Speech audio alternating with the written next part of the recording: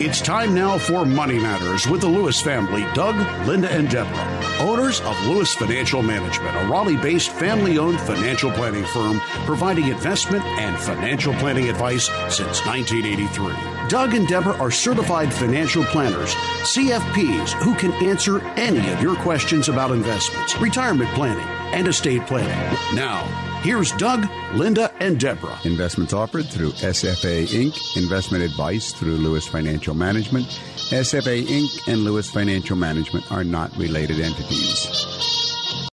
Hello there, North Carolina. This is Doug Lewis, certified financial planner, once again welcoming you to Money Matters with Doug and Linda Lewis. Money Matters with Doug and Linda has been providing you with a personal financial hotline for all of your questions about investments, estate planning, tax planning, money management, and retirement planning for over 20 years. And again, with me as usual tonight is my wife, Linda, who works with me in our firm, Lewis Financial Management. Good evening, everyone, and welcome to the show. Doug and I are the owners of Lewis Financial Management, a registered investment and advisory firm in Raleigh, providing investment and financial advice since 1983. For over 20 years, we've been answering your questions on the WPTF phone lines. They are your questions and our answers. So sit back and enjoy. Well, financial planning is everyone's business, and still for most folks, money matters are just a big puzzle. Folks have questions about planning for retirement, planning for a child's college education. They don't know the difference between financial planning and money management. They want to know a lot these days. They want to know what's a mutual fund, what's a limited partnership, what's a REIT, what's a will, what's a living will. And yes, it really can confuse you, but you're not alone. Because in a world crowded with new investments, changing tax laws, rapidly evolving insurance products, and volatile economic cycles, more and more people are looking for clear direction in their financial lives. And yet, unfortunately, the busier and the more successful they are, the less time they have to sort out their financial affairs. And people are asking, is there any solution? Well, yes, Doug, there certainly is a solution. Out of this increasingly complicated financial environment has come a new breed of professionals that are trying to solve people's money puzzles. And that's the certified financial planner. It's the certified financial planner who offers something that people don't get from the traditional stockbroker, money manager, accountant, insurance agent, or bank trust officer. And that's a way to consolidate all aspects of people's financial affairs into one financial plan. It's the certified financial planner who knows how to pull together all 6 areas of a client's financial life. Doug, I think for many people, the first area of financial planning is cash flow planning, with questions about their emergency fund, their mortgage, their credit cards, and reducing their debt. Well, yes, Linda, and yet for many people, the second area of financial planning is retirement planning. Those who are working want to know how to compute what they'll need to live on during retirement and how much they should be saving for retirement. They want to know what investments they should choose from the choices in their company's 401k plan. Others are retiring and have received a lump sum payout option from their company's retirement plan, and they want to know, should they take it, and if so, how should they invest it? Well, Doug, the third area of financial planning that must be dealt with is estate planning. For most people, over their working years, their estate has grown. How can they reduce their estate taxes? And they wonder, are their simple wills sufficient, or maybe they should be considering the complicated world of trusts? If that's the third area, Linda, the fourth area of financial planning cannot be overlooked. This is tax planning. People are interested in both tax reduction strategies and tax reduction investments, home mortgage interest, charitable giving, tax shelters, tax-free bonds, questions about capital gains taxes, estate taxes, gift taxes, and how to sell real estate tax-free using trusts. What a confusion. Well, Doug, we can't forget the fifth area of financial planning, which is insurance planning. How much life insurance does a family really need? Do they have too little insurance or maybe too much insurance? Should they have whole life, term, or universal? Should they have long-term nursing care coverage? You're right, Lynn. And of course, the sixth and most important area of financial planning is investment planning. Here, the questions never stop. What's the best way to diversify my investments? Is now a safe time to invest in stocks? What about bonds? What kind of stock mutual funds? Doug, what's new in the world of investment planning? Maybe you've asked, if I already have a stockbroker, insurance agent, accountant, and attorney, why do I still need a certified financial planner? Basically, there are 5 important reasons why you need one, or 5 important things a certified financial planner can do for you. Number 1, asset allocation and portfolio management. A certified financial planner has the specific training to pull investment assets together into an organized plan to achieve a client's future financial objectives. 2, risk management or insurance coverages. When does one really need to purchase disability, life, property, and casualty insurance? These are all separate issues, and a certified financial planner can identify an individual's or a business's immediate and future needs for risk management. Number 3, tax planning. A certified financial planner can prepare tax strategies for the oversheltered, the undersheltered, or the pre-retiree when a tax situation becomes complex. Number 4, retirement and estate planning. A certified financial planner can perform spreadsheet applications for future retirement planning or have the tax knowledge needed when performing estate tax planning for family heirs. Number 5, planning for professionals or small business owners. Should my business be formed as a corporation or as a partnership? How much personal liability is involved in operating my business? Again, a certified financial planner can steer you through business continuity issues or give advice when integrating the finances of the company and the business owner. Other good reasons you might need a certified financial planner: to plan for college costs, gifting strategies for tax relief, planning for nursing home costs for you or your parents. Recent history has established a track record of an unpredictable Wall Street, complex tax laws, and an onslaught of different financial vehicles. A certified financial planner is skilled in identifying an individual's goals and helping develop, implement, and monitor a plan to achieve them. You need a certified financial planner because a financial future is at stake, and it's yours. If you've been wondering about why you need a certified financial planner, I hope my comments have helped.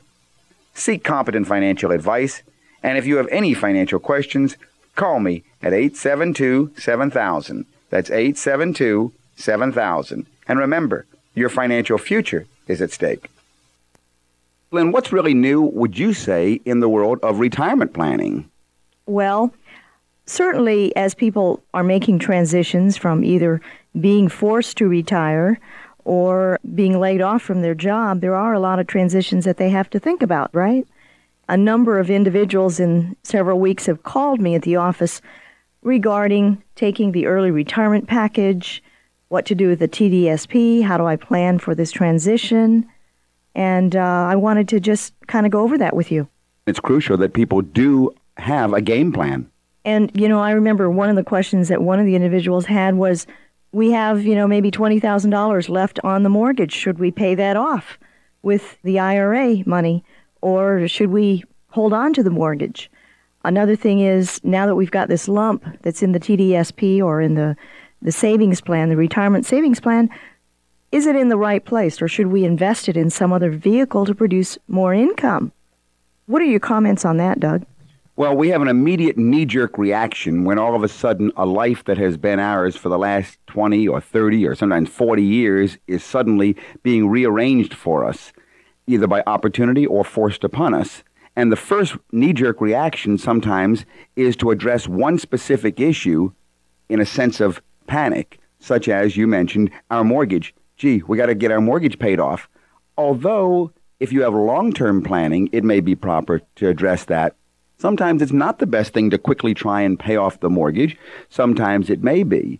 Very often, you're right. People think, well, maybe I could get my retirement money out, my TDSP, if it's a tax-deferred savings plan, or 401k or IRA money, and do so. But that sometimes is the worst thing you can do, because if you have to end up taking $10,000 out and paying Uncle Sam $3,500 of that for taxes to take it out, and another $1,000, so you end up paying Uncle Sam $4,500 taxes to get $10,000 out to try and pay off a $10,000 mortgage, it may be the worst thing you can do. And by the same token, you may be faced with the question of, should I go ahead? Like one gentleman I've spoke with this past week. He tried to figure out, well, if he got the retirement monthly check they were offering him, it would just meet his living expense needs, But as we pointed out and went through his numbers, we realized that's exactly right. On the other hand, his children could have been deprived of an enormous inheritance if he lived long enough, and if he could find a way to have his cake and eat it too, to take the entire lump sum and to have that reinvested to produce enough income to still support him and still have the lump sum. He didn't have to give up his lump sum just to meet his needs. Now, if you're 59 and a half, you can take the money, right, in your retirement account without being penalized, correct? Actually, that's not correct, Linda. That's a confusion a lot of people have. You're going to pay taxes no matter what age you are. Exactly. If you take possession, it's called constructive receipt. So let's say that you've got $100,000. If you say, I'll take that $100,000, I'm over 59 and a half, then you're going to go ahead and pay about $35,000 in income taxes to get your hands on it. On the other hand, if you're under 59 and a half, you have an additional penalty. So instead of paying $35,000 in taxes, you'll pay $45,000 in taxes. So all you get by being 59 and a half is you get the avoidance of that extra 10% penalty. Right. But in either case, you can do the IRA rollover and pay no taxes. And then only be taxed on what income comes to you, correct? Then you choose out of that IRA rollover how much you'd like to take out to live on, and then pay taxes only on that. And if you're under 59 and a half, then you can go ahead and actually pay the 10%, the little 10% penalty on that monthly check that you're taking out of your IRA, which might only be $200, and you might have to pay an extra $20 in taxes, but then you control it, not having it controlled for you. The overall advice is do not panic.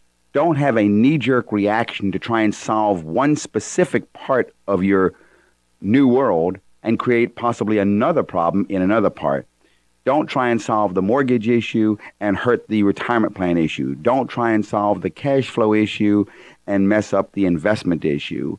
Look at asset allocation, all these things. My overall advice is get help with a certified financial planner to look at the entire picture from the viewpoint of total planning, looking at all 7 aspects.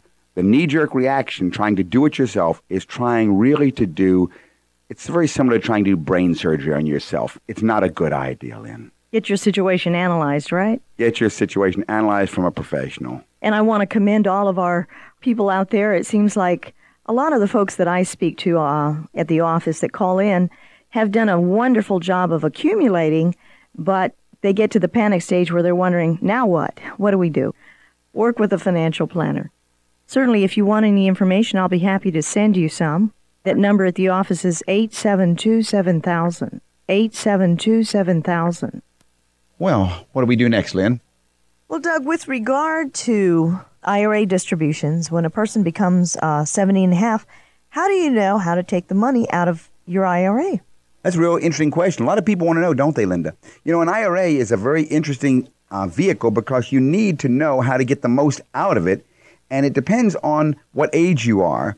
First of all, there are 3 methods that let you get money out of an IRA penalty-free. Did you know that? You can get money out of an IRA before you're 59 and a half years old and pay no 10% penalty. And this is important for people who are taking early retirement. They want to know, what do I do? I'm taking early retirement, but is there a way that I can get to my IRA or my 401k or my TDSP and not pay that 10% penalty? And yes, there is. And that's the substantially equal periodic payment story. Now, there are 3 methods to compute this feature available. But basically what the rule says is that you can take money out of your IRA or your retirement plan penalty-free if you set up a payment schedule based on a single life expectancy or a joint life expectancy, and that payment must be made to you every year, at least annually, and they have to continue for the later of 5 years or up until age 59 and a half, whichever is the longest period. Now, if you fulfill those 3 methods, those 3 conditions, you don't have to worry about that 10% penalty. So you have to fulfill those conditions. Right. You've got to set up a payment schedule that never changes. Right. It's a fixed amount, huh? Right. And it's got to go until you're 59 and a half or 5 years, the longer of the 2 periods. But now that brings you down to, what's that payment method? Well, what is? Well, this is where the IRS gives you 3 choices. They give you 1, the life expectancy method, Number 2, they give you the amortization method. And number 3, they give you the annuitization method. And it's quite important to know how to work with those different formulas because you have 3 choices on setting this thing up. Life expectancy method? Yeah, it means how long you expect to live. The life expectancy method. This method is determined by dividing the individual's balance in his IRA by his life expectancy. And you can also include your spouse's life expectancy to get a joint life. And this amount has to be redetermined each year based on that amount and so forth. Now, this method is the same one that you use when you get to be 70 and a half, by the way. This is what we call the minimum distribution method. But this method, that if you use this method, this will give the smallest dollar amount of the 3. You got 3 methods you can choose. If you use the life expectancy method, and remember, once you set this method up, you can't change it. You can't change it. Once you set up this method, you can't change it for 5 years or age 59 and a half, the longer of the 2 periods. So it'll be the smallest amount or the smallest. If you use this, if you need a small figure, this would be the one to choose. Second method is called the amortization method. Now, the amortization method also gives you a level payment, and it's determined by amortizing the balance over the life expectancy of the individual at what's called a reasonable interest rate. Now, that reasonable interest rate is determined by IRS guidelines, and they say that you can be anywhere within 80 to 120% of the federal midterm rate. So you can you work with your financial planner, and if you use the amortization method, you can sort of fudge a little bit here and there to find out what is the dollar amount you need for your living expenses to get out what you need, because you can't change it. If you do change it, anytime in that period, every dollar you've taken out in the past for the last X number of years is going to be hit with a 10% penalty. The third one is the annuitization method. This method also gives you level payments. And this method will work very similar to the amortization method. One of these two is going to be the best one for early retirees. It's got to be based on your living expense need, whereas the first method is the best one for people 70 and a half. It's important to work with a financial planner to figure out what is best for you because you can't change it. To any of our listeners, if you have a question or if you would like to receive our introductory packet of information, I'll be happy to send it to you. Our number in Raleigh is 919-872-7000. That is USA 7000. If you have some financial planning concerns or questions about your situation, get a notebook and start jotting down some of those questions and work with a financial planner. And I do believe we have a caller. Elizabeth, this is Doug Lewis, certified financial planner. How can I answer your question tonight? Oh, hi, Doug. Thanks so much. I learn something new every time I listen to you. Well, that makes me feel good. I have a question tonight about zero coupon bonds. All right. I have some Virginia municipal bonds. Uh-huh. And recently moved to North Carolina, and I wondered if maybe you could give me some advice on what I should do about these bonds, if anything. As I recall, I don't think any of them have a yield any less than 10%. At the yield to maturity? Yield to maturity, right. Right. When they mature, how much are they going to be worth? It's about the maturity value is $750,000. All right, so they're going to be worth $750,000 when they mature. How much did you originally invest? Well, I'm not real sure, in all honesty. My husband bought these when our first child was born, and he has passed away, so I'm not real sure. And I think I have all the original receipts, but I haven't really looked at that. Now, this is interesting. Whose name were they in? They were in joint names, and I've had them re-registered in my name. That's a real shame. Sorry to hear that. You missed the step up in basis on half of it, but you got the step up on half of it also. Yes. Well, it'd be very important for us to know how much he originally paid. You have no idea at all.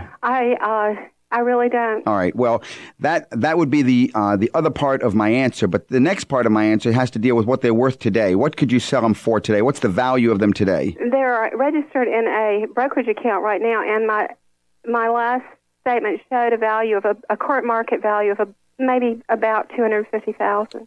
All right, $250,000 is what they're worth today. Mm-hmm. Okay. Before I answer any more questions, what other investments do you have, Elizabeth, besides these zeros?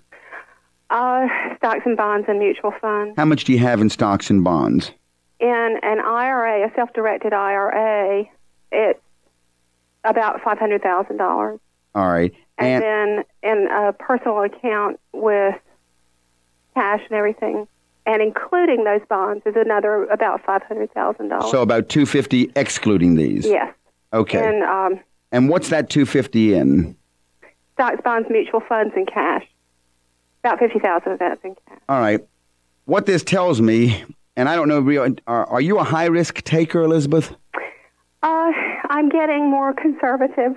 Yeah, as I get older. Well, good for you. Good for you. I mean, I really I don't like what I see. I have to tell you that. I really like no. that. Well, you're in a very high-risk posture. Now, first of all, let me explain to you that if I add up this 500 and the other 5, the 500 in the IRA and the 500 that you have here, that's $1 million altogether, and you have 25% of your total portfolio in zeros. Mm-hmm. All right. You need to hold in the back of your head when I tell you, don't even argue with me, but just hold in the back of your head that zero coupon bonds are one of the riskiest investments there are, even though you don't think they are probably. Really? Yes. Ooh. Okay. Now, hold that piece in the back of your head and let me go forward and show you that 25% of your portfolio is in very high risk. But worse than that, how old are you, Elizabeth? 45. 45. This is terrible. Worse than that, your portfolio is 500 of it is untouchable, basically, because it's qualified money. It's IRA money. Mm-hmm. So of your personal portfolio, which is $500,000, 50% of it is in this high-risk posture. Mm-hmm. You see what I'm saying? Mm-hmm. Okay. Now, if you understand that, let's go to the question of what is a zero-coupon bond, what is a zero-coupon tax-free, and why is it high risk? First of all, it is extremely volatile. The value goes up and down. It's built upon the concept of leverage. Mm-hmm. And the longer the maturity, the more the value goes up and down in any particular day. It's just like the stock market. I see. Not only that, there could be little things along the way also on the quality of the bonds. I think you want to approach it from a viewpoint of asset allocation. Mm-hmm. We have to look at the tax aspect of it, of course, also. Yeah. And that's why I asked you at the beginning, what was the cost basis, how much your husband paid for them. Yeah. And when did he die? 3 years ago. He died 3 years ago. I'm so sorry, because he must have been a young man. He was. My. He was. Do you have children? Yes. How old are your children? They're now they are 10 and 4. So your children, you've got young children to plan for also. Yes. Yeah, you need to be working with a certified financial planner to do the entire asset allocation, to do the college education funding, and to look at the tax aspects at the same time. The numbers to call during the week at the office are area code 919-872-7000. That's 919-USA-7000. Are you working, Elizabeth? I am not currently working. I would think you've got 2 young children at home, and you don't need to be working, but it looks like your investment portfolio should be supporting you. Yeah, we're fine. And with insurance also. Mm-hmm.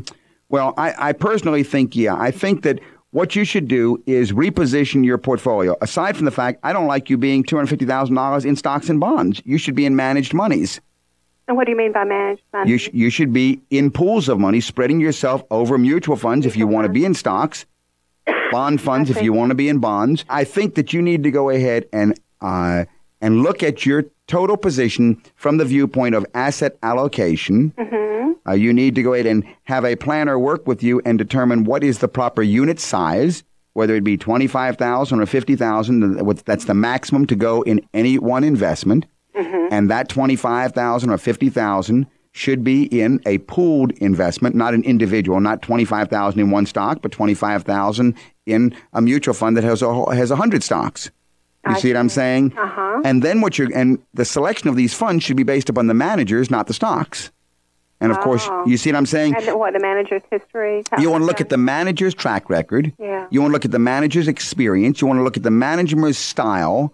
You want to look at the manager's philosophy of investment. There are some managers who have a high beta. In other words, they move money back and forth real quickly. That means their funds may do excellently at any given year. And when you look at their performance history, their numbers, but it's a rocky road along the way because they're moving money back and forth. It can be up and down, and they may have ended up good, but can you take that sort versus a manager that has a low beta to his portfolio, which means he's done well also, but with less movement of monies back and forth, less buying and selling of stocks. You see what I'm saying? I see.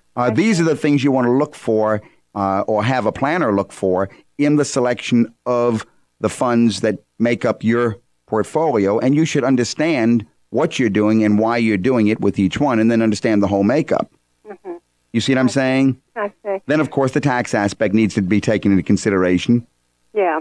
And, of course, someone should also look at the estate. I see. Did you revise the will after your husband passed away, Elizabeth? Yes. Yeah. Yes, I have done that since I've moved to North Carolina. She might even need a trust, right, Doug? I have. She probably got one. I was thinking. Sounds like she's already done. She's already taken some steps with regard to the. Do you have a revocable living trust? Yes. Good. Yes. Good. I do. My first priority was being sure that my children would be okay if something should happen to me. Mm-hmm.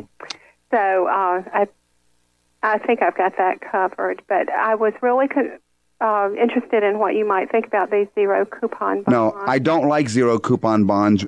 Almost never.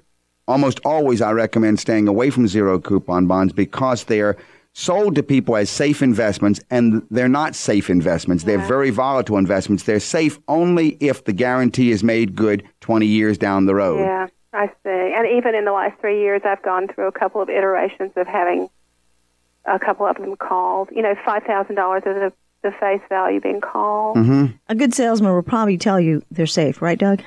Well, it's just, you can sell the features and benefit. That's called selling the sizzle, not the steak. And you really need to understand what is the steak that you've got, not just what's the flavor of the odor. Yeah. Elizabeth, if you would be interested in receiving some more information, or, I can send you a packet of information if you might like to speak with Doug personally. Mm-hmm. And the number at the office is 872-7000. 872-7000. 872-7000, okay. And that's in Raleigh. Okay, well, this is a real education for me, and y'all help me every time I listen to you. Good. Thanks for listening, Elizabeth. Okay, thank you so much, Doug and Linda. Good night. All right. Bye-bye. What's new in the area of cash flow planning? Lynn, cash flow planning for a lot of people is an area that they don't focus on. And some people wonder, is there a way they can borrow money? But you can actually, although a lot of people don't know about it, Linda, a lot of people have the ability to borrow that they don't know of because you can use your own mutual funds to borrow on margin. However, you should be aware that when you buy mutual funds with borrowed money, it's sort of like playing catch with a hand grenade. Sooner or later, it'll probably blow up on you. Well, maybe you could explain what is borrowing money on margin. Well, borrowing margin money is a convenient source of loans if you're comfortable with the extra risk, because what you're basically doing, you are playing with rules that are given to you by the securities industry, which basically say that you can borrow 50% of what you have deposited at a brokerage firm. So let's say that you've bought $100,000 worth of different stocks. You have the right to go ahead and borrow $50,000, and what most people do, and the reason the securities world sets it up that way, it lets you use that $100,000 of stocks to borrow to buy more. So a lot of people would buy an extra $50,000 of stock just using the $100,000. Now that's the traditional way of using margin. Any questions on that part? No, I think that's clear. Okay. However, what a lot of people don't realize is you don't have to use your margin just to buy other stocks and bonds and investments. I guess if you had a financial need and you've got this asset that's sitting there, it's yours, you can use it, right? Yeah, and what people don't generally realize is most people keep their ownership of mutual funds right back at the fund.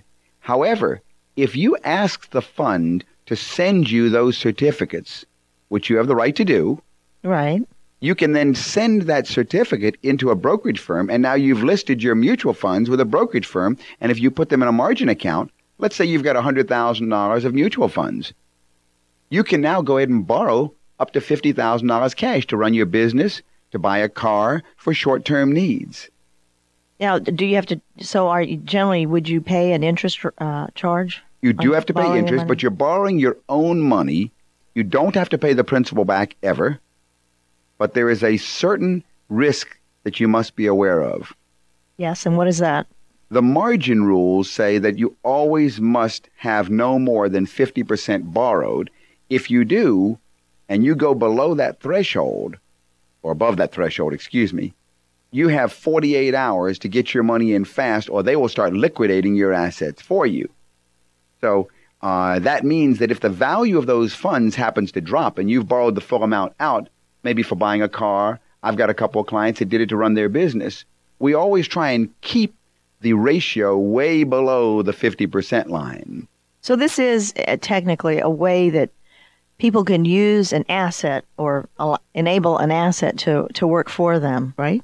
It's a wonderful way because you don't have to be approved. It's not like going to the bank. There's no approval. There's no loan application. You just pick up the phone and say, send me $10,000, $20,000, or $30,000. So the story of using margin for mutual funds is a cash flow planning technique, which definitely is available, but it can be very risky. You need to realize that it can one day catch up with you if you're not careful. If you have any other questions, you can call us at the office in Raleigh. That number is 919-872-7000. That's 919-USA-7000. Vic, Doug Lewis, Certified Financial Planner. How can I help you? I'm going to be selling stock in a company in the next couple of weeks as one of the major stockholders. It's going to be a cash settlement. Be a significant amount of money, and I am not up to date on the current capital gains situation and whether or not I can reinvest it and not pay the capital gains or how I can minimize my tax burden. Yeah, you need to be up to date because it may have an enormous effect one way or the other. Give me some numbers, Vic. I can help you with it. First of all, is it a C Corp or an S Corp? It's a S Corp. It's an S Corp, and you're the majority shareholder? No, I'm a majority shareholder, but less than 50%. We're looking at about $750,000 here. All right, that's your portion, or that's the entire? No, that's my portion. That's your portion. Is it going to be an asset sale or a stock sale? It's an asset sale. It makes an enormous difference if your buyer can be prevailed upon to buy with cash the stock rather than just the assets. A huge difference. What is the difference? The difference may be as much as half. Oh, that's a significant difference. Yeah. Let's go through the numbers a little bit and I'll see if I can help you. It's about a $750,000 settlement. To me, yes. To you. And what's the basis? Is there any basis at all left? No, there's no basis. All right. First thing you have to realize is there will be about $173,000. And when is that due? That's due immediately. Okay. But then in addition to that, there will be another tax, which I can't compute with you over the air, but it may be as much as between half and that amount again at the corporate level. And that depends upon, I have to go ahead and look at your S Corporation AAA account balance to find out retained earnings and so forth. Mm-hmm. That number at the office, by the way, is 919-872-7000. 919-872-7000. Now, the bad news is, let's say ballpark, who knows, you might be losing about $260,000 out of the $750,000, and you might end up with $490,000. Okay? All right, now let's go through the numbers for a little bit, and I can show you how you can avoid the taxes. First of all, you take one position and you say, if I have $750,000 and if I could somehow magically keep all of it, then how much could I reinvest and get out of it? So let's say that you could go ahead and reinvest the whole $750,000, mm-hmm. all right, and you could put it into mutual funds that historically have shown you a 10% total return. Sure. All right, so $750,000 there times your 10%. All right, that's a $75,000 annual, at least starting out. Right. All right. The other way, if you ended up with, let's say, $490,000. Well, that's just awful. Yeah. Yeah, it is, isn't it? Okay. Hey.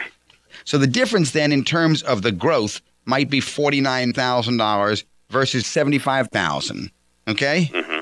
All right. Now, if you go ahead and you establish a 664 tax-free trust, you can transfer the stock before you sell it into this trust. Now the whole $750,000 of stock is in the trust. You with me? Right. Your buyer can buy it. He can buy the stock. If he will buy the stock, then the whole $750,000 that he pays you will end up in this trust without any taxes at all. That's because a 664 trust qualifies as a charitable, non-taxable entity because you are setting up this trust designed in such a way that after a period of time, one day it will go either to a charity, a nonprofit, a university, or a family charitable foundation. That period of time can be as long as you want. It can be after you. Are you married? Yes, sir. It can be after both you and your wife have passed away. It can even go into the lives of children. That's the best story. Now, the next question is, well, what happens to the money inside the trust if you're able to do it this way, right? Right. All right. The trustee will invest it and control it. So the real question is, who will be the trustee? My advice is, and the kind that I do for my clients, I make you the trustee. It's a self-trustee trust. So you basically give the stock from your left hand to your right hand, and then your right hand sells the stock, and your right hand pays no taxes. Your right hand reinvests the money, and now the $75,000 that first year is accumulating in your trust, just like a retirement plan. Think of it as a KEO or an IRA. Mm-hmm. Okay? Now, how old are you? 49. 49 years old. The rules on retirement plans, as you know, say that under age 59 and a half, if you take money out, you have to pay a 10% penalty. Right. In such a retirement plan as a 664 trust, you do not. You can take money out under age 59 and a half and pay no penalty. Also, you can leave it in after age 70 and a half, which you can't with the other kind of retirement plan, and again pay no penalty. Mm-hmm. So let's say that you wanted to leave it in there for the next 10 years. You're 49 now. Let's say you wanted to leave it to your 59 because you say you don't need it to live on? I don't need it to live on. Now, the other part of that scenario is if I could reinvest it, maybe I could turn it 2 or 3 times. Yes.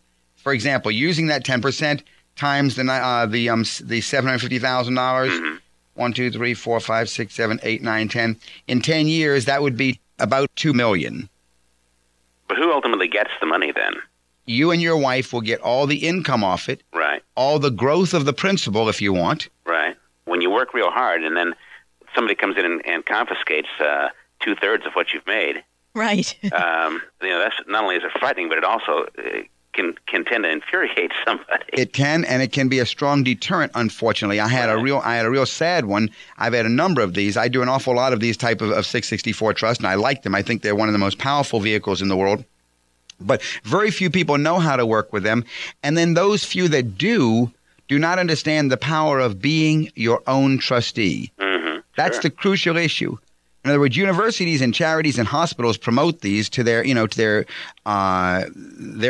alumni and all that. Mm-hmm, sure. But they basically say, give us your stock, yeah. We'll be in control, and we'll go ahead and do it tax-free for you, and then give you basically a retirement income for the rest of your lives. Right. But the investment then is out of your control. Now, the social capital portion, there isn't a person out there who's trying to whack away at you. It's basically your obligation to go ahead and help society, if you will. The problem is, it's that the loss of control. For most people, they just let their social capital be used through the tax vehicle. Right. On the other hand, you do have the right, under current law, to direct your social capital, even if you can't keep it.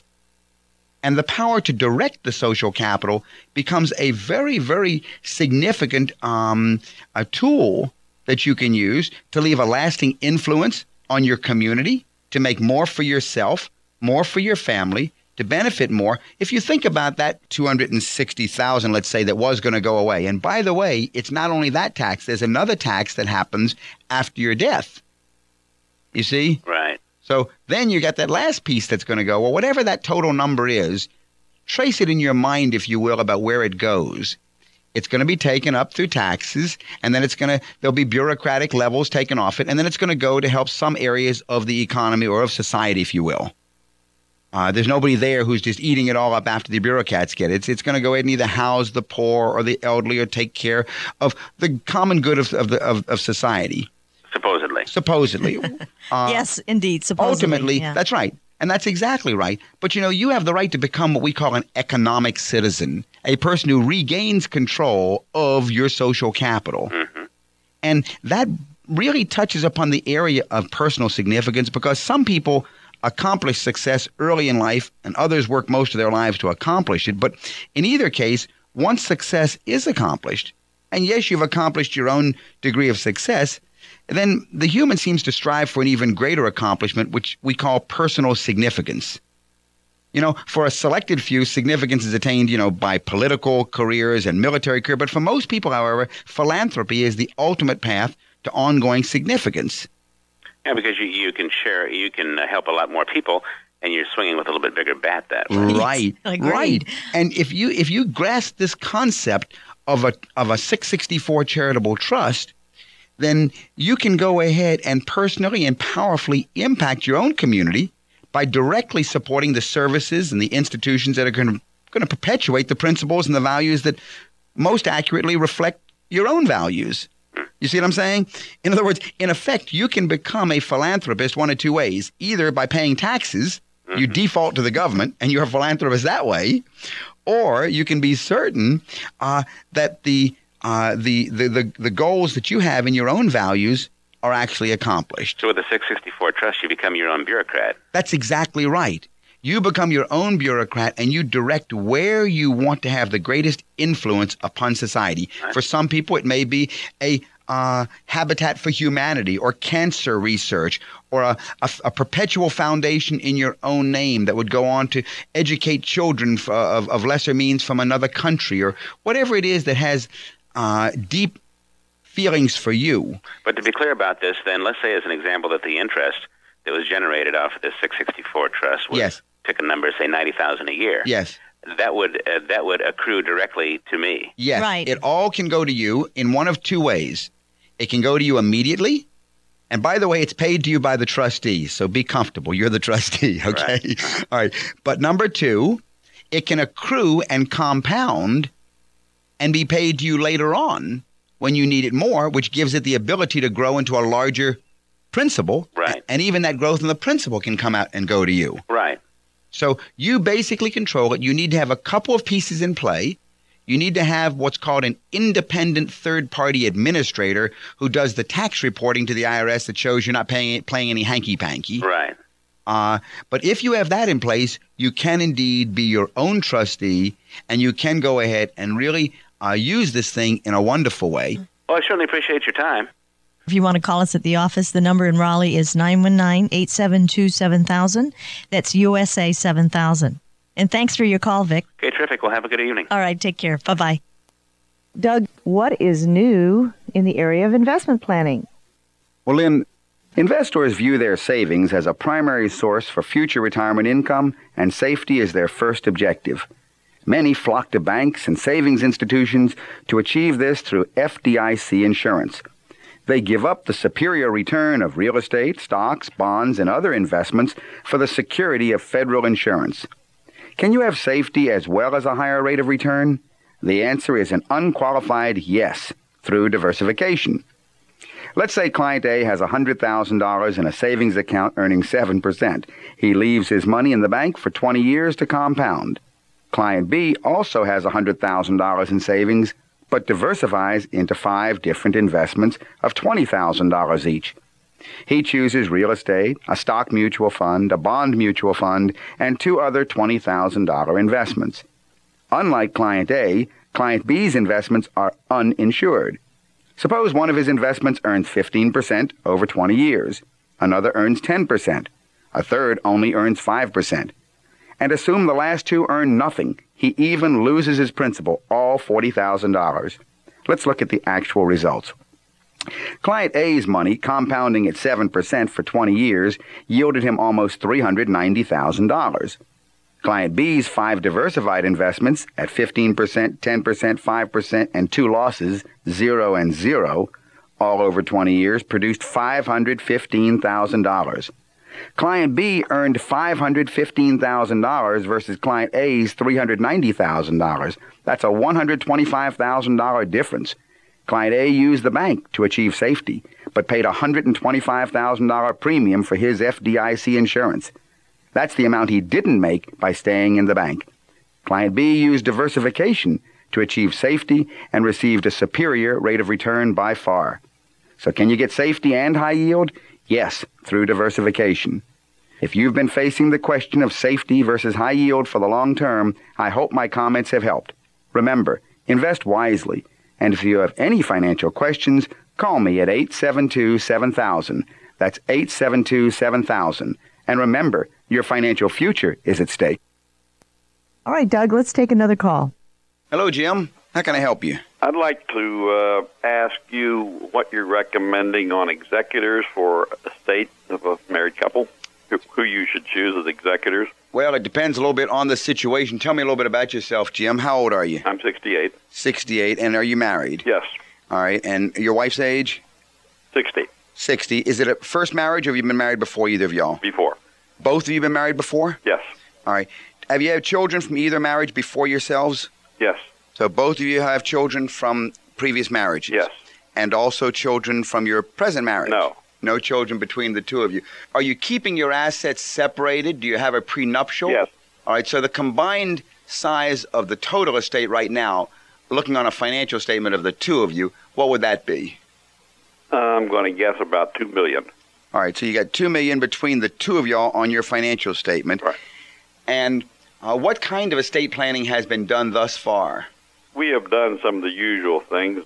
You both have wills? Do you have? Yes, we've done that sort of thing, and as you folks know better than I, you have to review the wills regularly, which we try to do.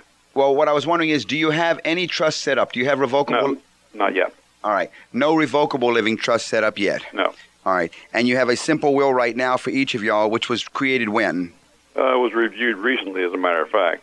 All right. Where do you want your assets to go?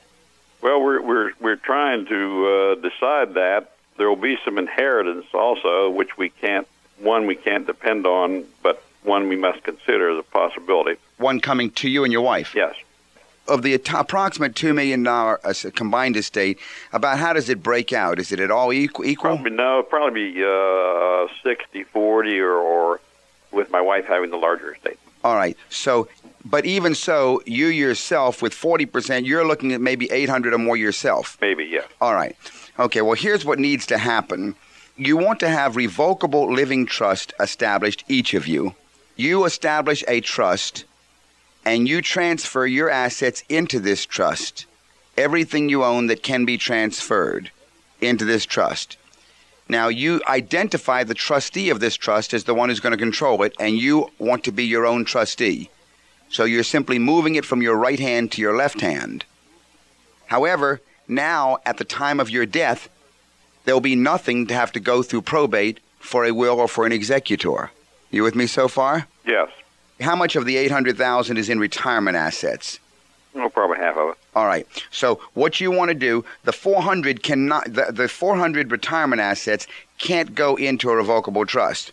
Okay. But the other 400 can be transferred into a revocable living trust with yourself as trustee. That means that should you die the next day, the $400,000 in the IRA or in the retirement plan will pass according to whomever the beneficiary is, and there's no executor needed for that. The $400 that's in the revocable living trust will not go through probate because probate is only what's owned by you personally at your death, which would be zero. Mm-hmm. You with me so far? Mm-hmm. All right. Now, if we've laid out this schematic, at this point, there's no need for an executor. However, we generally create what's called a pour-over will, which is a simple little will that says anything I forgot to put in my revocable living trust, throw it over there for me. Mm-hmm. And in that case, yes, an executor is necessary. But with the real question then is going over to the trust and going to the IRA beneficiaries. And everything I tell you is duplicated by your wife identically. Mm-hmm. Okay?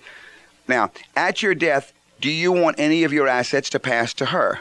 Yes, and we're working on how that will break down. And then do you want her to have the use of those assets only and the principal to go to your children afterwards? Or do you want her to have the principal and the income of those, since she already has a sizable estate of her own? Well, you're asking a good question. I guess we're in the process of deciding that. All right. I would suggest, number one, you should meet with a certified financial planner and walk through each of these questions because each of them have certain repercussions. Jim, you can call me at the office at 919-872-7000. That's USA 7000. Okay. Because, for example, if you want your wife to have access to the income off of your assets, mm-hmm. but not to have the principal, namely let the principal go to your children after she passes away, then you could establish inside the revocable living trust death instructions, which are called testamentary instructions, just as if they were written in your will, saying, I want so much of my stuff to go into a trust of which she gets the income but not the principal. Then the question is, who is going to be the manager of that trust? That's the trustee. Now, in some cases, you make her the trustee. If you're concerned that she might remarry and her next husband would possibly have a financial crisis that tempted her to access the principal and deprive your children of their estate, you can put things like Q-tip provisions, which are provisions that insist that the principal only go to the children, et cetera, et cetera, et cetera.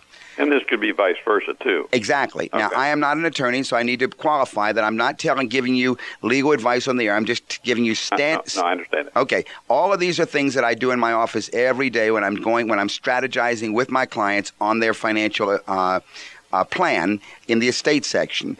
But the questions need to be thought out carefully in terms of what if. Okay. You can build it as flexibly as you want, but the bottom line is this. If you move everything from yours into trust, then the executor is a meaningless party. The real person to identify now is who will be the trustee controlling the trust. During your lifetime, you are the trustee, but if you become disabled, have a stroke or something, then who do you want to control those assets to help take care of you? Okay. Should it be your spouse, or should it be maybe one of your children? And over in her case, should it be you, or should it be one of the children? We have pretty much decided it should be one of us because of the complications of a large family. All right. And that's very often the issue there. What do you do with children and children issues and spouses of children? It becomes very interesting when we lay out all the pieces in my office and go through all of them. All of a sudden, it comes up. Sometimes the financial planner is asked to be a contingent or a subsequent trustee behind the second one, let's say. Okay. Sometimes there's a trusted child who is most responsible. But the trustee is the party who replaces the issue of executor, and then the types of trust will define what type of trustee. I hope I've given you enough just as a way to start thinking about it. Yes, you have, and I appreciate it very much. Yeah, one thing that might be good, Jim, is since you and your wife do have some questions, and of course you're making these decisions, get a notebook and just jot down some of these issues that you're concerned about, and of course work with a financial planner that can assist you so that your comfort level is at ease and that all of your desires are instructed. One thing that I make as an overriding principle in all of our estate plan recommendations of no-nos of who not to do, we never have a bank as a trustee. We never have the bank in a control position. How about as executor? Same way? Usually we don't have a bank as the executor. Okay. It's a big fee for no use. If you do it right. But if it's necessary to have a bank, we limit the powers of the bank to where they cannot control the money afterwards, the investment decisions, because then you're leaving your heirs subject to poor investment control. Hope that helps. Thanks very much. All right, yes, Jim. And if you have any other questions, Jim, you can call me at the office at 919-872-7000. That's USA 7000. Thank you. And thanks for calling. All right, Bye. Take care. Doug, I was wondering, we're talking about executors, but generally what happens if people have not set up a trust and they have to go through the probate process, then someone acts as the executor of the estate, correct? Yes, any estate that needs to be probated means there's a will and there's the executor written into the will. If you die without a will and it needs to go through probate, then there's what's called, at least in some states, the administrator, who's the equivalent of the executor who's appointed by the clerk of court. Well, that's all the Money Matters we have time for today. So we want to thank all our listeners for joining us, and for any other questions you may have, call my office during the week and we'll set up an appointment to meet with you personally. That number is 919-872-7000. That's 919-USA-7000. Thank you for joining us for another edition of Money Matters with the Lewises, Doug, Linda, and Deborah. You can listen to our podcast online at WPTF.com. Join us next Saturday and Sunday at 6 p.m. on WPTF. Call us to set your appointment this week. 919-872-7000. That's 919-USA-7000.